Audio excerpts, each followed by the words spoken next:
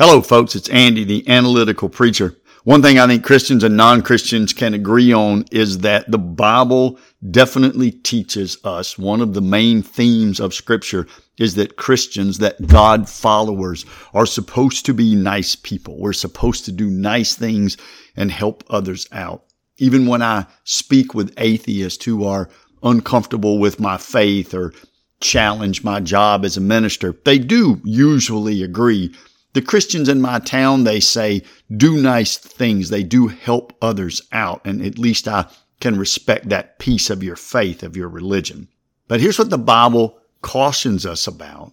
Anytime people get involved with one another, and let me clarify that, because we are sinful, anytime sinful people in a fallen world get involved with each other, even if it's I am trying to, or you are trying to honestly help someone else.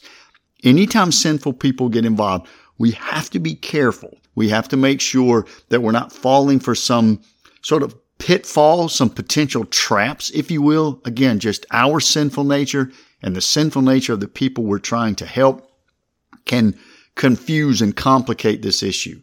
So in this podcast, I just want to talk about some of those pitfalls, some of those traps. They're sort of interrelated, and we'll bring that up as we go through our conversation here.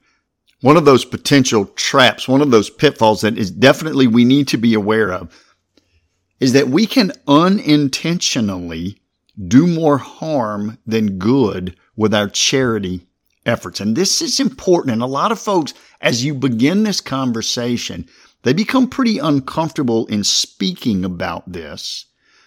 But the Bible directly addresses it. The Bible hits this topic head on in a pretty aggressive way. Again, because what the Bible is saying is, if your heart is genuine and you truly desire to do good, you want to make an honest difference, you feel like you've been blessed, you've been shown mercy by God, you want to make the world a better place, good for you. But be careful, because good intentions don't always make the world better. So the Bible sort of addresses it directly. Let me throw a couple of scriptures out there, both written by the Apostle Paul. The first one is in 2 Thessalonians. I'm going to be in chapter 3. I'm going to start in verse 10. Paul writes this, "For even when we were with you, we would give you this command. If anyone is not willing to work," doesn't say not able, obviously. "If anyone is not willing to work, let him not eat. For we hear that some among you walk in idleness, not busy at work, but busybodies. Now, such persons we command and encourage in the Lord Jesus Christ to do their work quietly and to earn their own living." I think some folks are a little surprised that a verse like that is even in the scriptures, the New Testament, where Jesus says, give of yourself, give like me, give sacrificially, love your neighbor as yourself, do what's best for other people. But what scripture is saying, what Paul is saying is, it's not best for someone else when you allow them to literally be lazy, to live off others. That's not fair. That's not right. That's not helping society, and it's not helping that person. But there's another letter that Paul wrote to a young preacher that he was mentoring, a young man named Timothy. And Paul writes in what we call the letter of 1 Timothy in the New Testament, over in chapter 5. Paul writes a couple things that I think are even more pointed, that even more folks are surprised is actually in the scriptures. I'm going to pick a few verses. I'm going to read 1 Timothy 5:13 and 16 just for time's sake.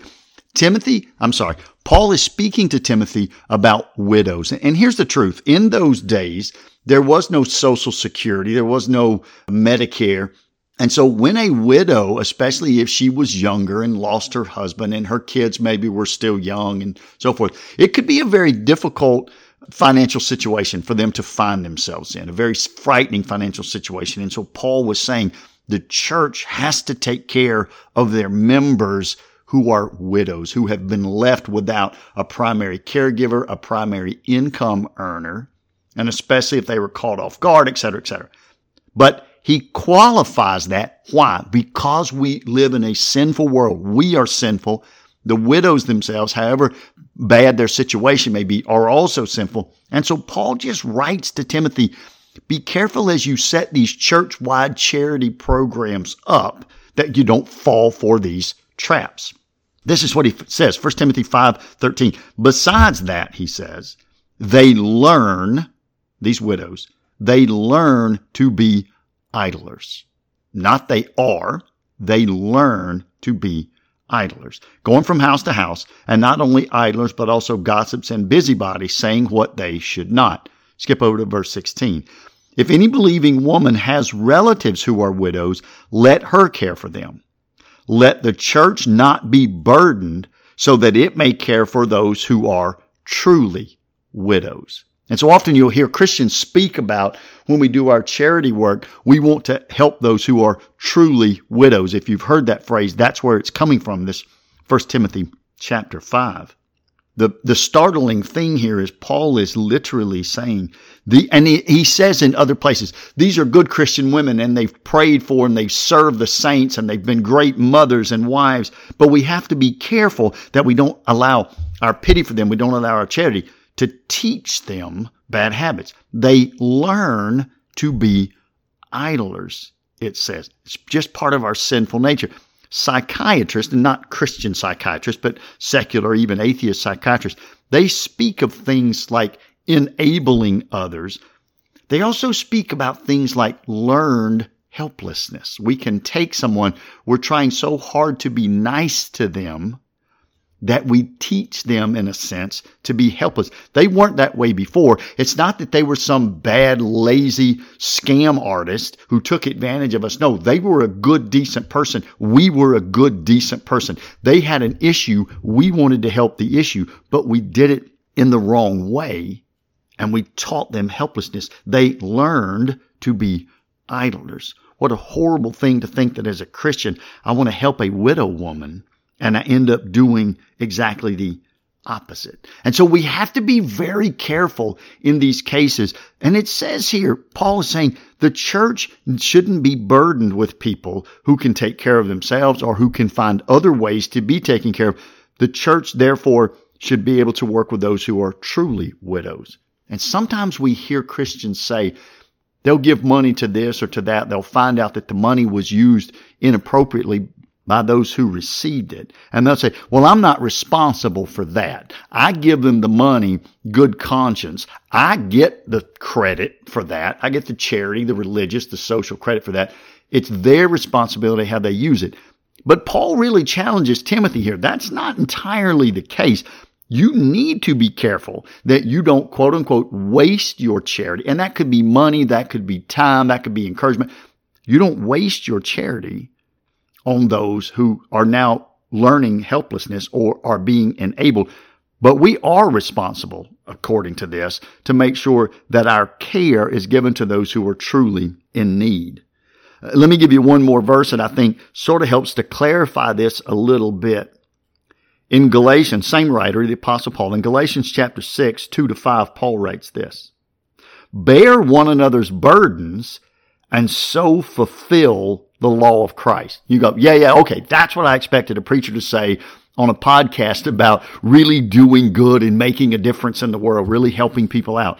Bear one another's burdens and so fulfill the law of Christ. And that's exactly what Paul says here, and that's exactly what Jesus has said, and it's exactly what the Old Testament prophets taught, and it's exactly what God had Moses put in the Old Testament law.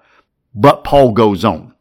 Bear one another's burdens and so fulfill the law of Christ. For if anyone thinks he is something when he is nothing, he deceives himself. But let each one test his own work, and then his reason to boast will be in himself alone and not in his neighbor.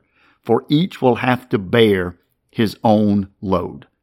And if we're not careful, we almost think Paul contradicted himself there within 3 verses. Bear one another's burdens, because that fulfills the law of Christ. But each one of you will have to bear his own load. Paul is simply saying this: we each are responsible for doing any and everything we can for ourselves. That's simply how the world works. I need to carry my own load every single day. But when someone has a burden, not a traditional load, but they have a real burden, it's an excessive burden. It's especially if it's an unexpected burden, then all the neighbors do need to pitch in. They do need to help. They do need to fulfill this law of Christ. Jesus' half-brother, James, wrote a letter in the New Testament. We call it the book of James in the New Testament. And James really gets to the heart, reminding us what all the Old Testament prophets had spoken about with regards to charity. Let me read you James chapter 1, verse 27.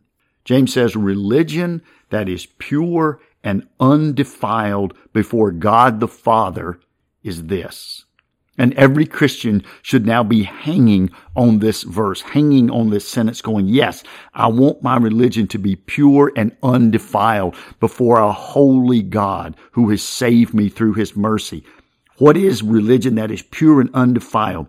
Religion that is pure and undefiled before God the Father is this, to visit orphans and widows in their affliction and to keep oneself unstained from the world. Yes, not sinning, not falling into the sinful traps of the culture, keeping oneself unstained from the world is important. But notice James actually put it second. What did he put first? Visiting orphans and widows in their affliction. A couple things pop out from this verse. One, orphans and widows is the biblical way to say individuals who are in difficult situations through no fault of their own. Again, the gentleman dies who was the financial support for the household. Now you have his children who are orphans and his wife who is a widow. It's not their fault that this individual has passed away, but now their primary security in the world, especially in that culture. I mean, today women make more money than men, but in those days, the primary support for that family has now gone.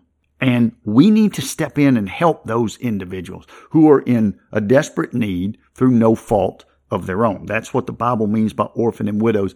But notice James doesn't say beautiful religion in front of God, or those who give $1 or provide a toy at Christmas to the Marines Toy for Tots drive. No, he says it's those who visit orphans and widows, those who take time out of their life, those who make an honest investment in those who have the greatest need in our society. In some ways, it may have been a little bit easier in those days. Again, there was no Social Security, no Medicare, there was no disability insurance.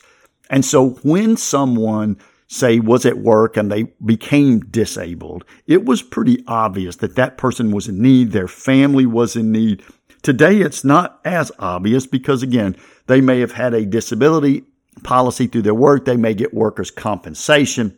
They may get Social Security, disability, etc. When they become aged and unable to work in the workforce anymore because of age, they can almost always get Social Security and Medicare for their health. So I think it's a little bit more difficult today to say, who are the true widows? Who are the people in my community and society that really and truly need help? And I think we do have to dig a little bit more, which kind of brings us to our second potential pitfall here.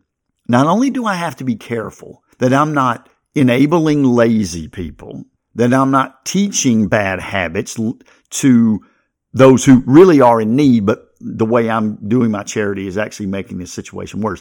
But I also have to be careful that I'm not just performing these deeds in a way for my own benefit. And this happens a great deal. It makes us feel good to help. For some people, conversations I've had, we discover really it eases their guilt. It lessens their anxieties to give, to help others. But again, in this almost meaningless momentary way, for so many of us, we are seeking a certain image in front of our peer group. And in some ways, giving and helping in charity helps to bolster that image and for many of us, we can sort of see, maybe I am doing this more for my own benefit than others because the charity that I do, the helping that I do really costs me very little in terms of time, in terms of money, in terms of commitment, in terms of emotional investment. It really costs me very little. I am trying to get maximum social credit for being a nice dude with really a minimal input. I think for a lot of folks, when they hear this, they immediately, no, that's not me. I don't do things because it makes me look better in front of others. And giving makes me feel okay, But the receiver is far more blessed than I am. And there's no problem, of course, in feeling good that you're helping others. And I'm not doing it to ease any guilt or because I do this, I try to balance it off over here by doing something nice. But I really think this is a bigger issue for most of us than we want to admit. And I would encourage, in fact, I would challenge people listening to this podcast, really reassess yourself. Why are you doing what you do? Are you doing more harm than good? Are you helping those who are truly widows, truly orphans? Is there any possibility that you're enabling somebody, that you're teaching them learned helplessness? And is there really a chance that you're only doing it because you get some good social credit for it? And so things like, again, I donate a toy. I go on Christmas, once during Christmas or once during Thanksgiving, and I work at a homeless shelter and feed the homeless or provide some food and so forth. I think those are things that we say. Those might be nice activities, but it's not really what the Bible means by visiting orphans and widows in their affliction. Let me give you one more verse, back to the Apostle Paul. Let me give you one more verse from 1 Thessalonians chapter 5, because the way it's translated into English, we don't get the full impact of what Paul was trying to write when he originally wrote these words in Greek. 1 Thessalonians 5:14 says this, "And we urge you, brothers, admonish the idle, encourage the faint-hearted, help the weak, be patient with them all." Here's the problem with that translation. The word that gets translated help is not strong enough. That Greek word really means to devote and attach yourself to someone who needs assistance. That's the word that's written. And the word weak really is this all-encompassing word for those who are poor, those who are powerless or helpless, those who are physically sick or emotionally troubled. So really it's, we urge you, brothers, admonish the idle. Tell people to be of good character and to be responsible for themselves whenever it's possible for them to do so. Encourage the faint-hearted. We all have our moments in life where life is overwhelming us. Be there and encourage those in that situation. Attach yourself. Be devoted to those who are suffering any type of financial or physically sick or emotionally troubled times. And again, I think we have to say, when we help, when we do our charity work, if we say, I love God, God has blessed me, and I truly want to help others and make the world a better place. When we go to do that, I do think we have to say, am I attaching myself? Am I devoting myself to this person? Am I visiting them with my time, with an emotional investment, not just a quick monetary handout and then off I go? I think we have to say, would I be willing to do this even if that person does not say thank you, and even if no one ever knows that I've done it to give me the credit for it? I think those are the sort of questions that we have to ask as we see how the Bible lays out charity. Let me get down to let me close out with, I guess I'll say, a real hardcore life application on a topic like this, because so often we see individuals, for example, they stand on the side of the road. They have a cardboard paper and it says something about wounded vet or lost my job or kids' medical expenses and, just please provide what you can. And I think a lot of Christians question, and I know some have asked me directly, should we give to those individuals? And some are inclined to and some are inclined not to, and they ask my honest opinion. Based on the scriptures we've read in this podcast, I believe my honest opinion is for that situation, should you hand the spare change in your car out the window to that individual? And I would almost say certainly that's never the appropriate Christian response. And here's why. You're just trying to do something quick and easy that's pretty costless. You don't know that individual's situation. You don't know if you're enabling. You don't know if you're teaching learned helplessness. You don't know if that's the best possible investment for that money. Remember, the church, individual Christians, are not to be burdened by giving to the wrong people, but we're to help those who are truly widows and truly orphans. All of that is difficult to understand. What would Jesus do, you say, though? Wouldn't Jesus? Oh, Jesus might offer to help the person, but it would require that visiting orphans and widows. It requires you to stop. to go park, to walk back to the corner and to say, I am willing to help you. I am willing to invest in you, to devote and attach to your needs until we can get you back established. Are you interested in me doing that? That's the Christian response. I care so much about you as a person. I wouldn't just throw a couple of dollars at you and then hope that you use it for food instead of a substance. No, I need to come and say, can I help you? But even doing that on the street corner is a challenge. The issue really becomes, if you're concerned about individuals, vets who are home, there are vets who are homeless. There are individuals who have had their financial status shattered because them or their children have had some medical expense that has now inundated and overwhelmed them. Those things absolutely do happen. Christians should be involved in helping those people. But someone standing with a cardboard sign on a street corner is not the vehicle. It's not the channel through which we want to do that. If those things touch your heart, you can, in your community, I guarantee you, find single moms that need help. Maybe they need a little financial help for a short period of time to get back on their feet. Maybe they just need someone to keep their kids while they go shopping or while they go to a job interview. Maybe there is a homeless veteran that you can honestly try to help. Get them connected to the right church, get them connected to the right homeless mission, get them connected to the right government agencies. Of course, you're going to say, wow, what an investment that's going to take of my time. Absolutely. Visit the orphans and widows. Be attached and deeply devoted to those who are weak. That's how Christians do charity. Throwing a couple of dollars out at someone and not knowing if it's really even making a difference is simply not up to the biblical standard. So I would challenge us all, some way in some area.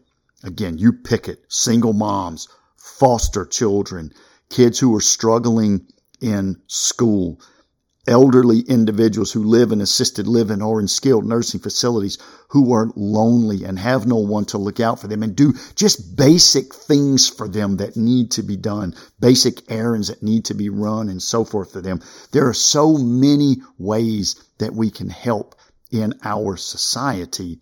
What Christians need to do is say, I want to find an area where I can invest my time and my money, where I can truly sacrifice, become attached and devoted to. And I'm going to constantly in my prayers, day and night, say to God, help me make sure that my charity work is doing good. Let me invest in a way that truly makes people's lives better, truly makes my community better. And God, expose in me when I am doing things for the wrong reasons, where maybe nobody is benefiting because I'm not checking into it enough, or because I'm really doing it for just the social credit that I receive. But when we say, is this a valid option for charity?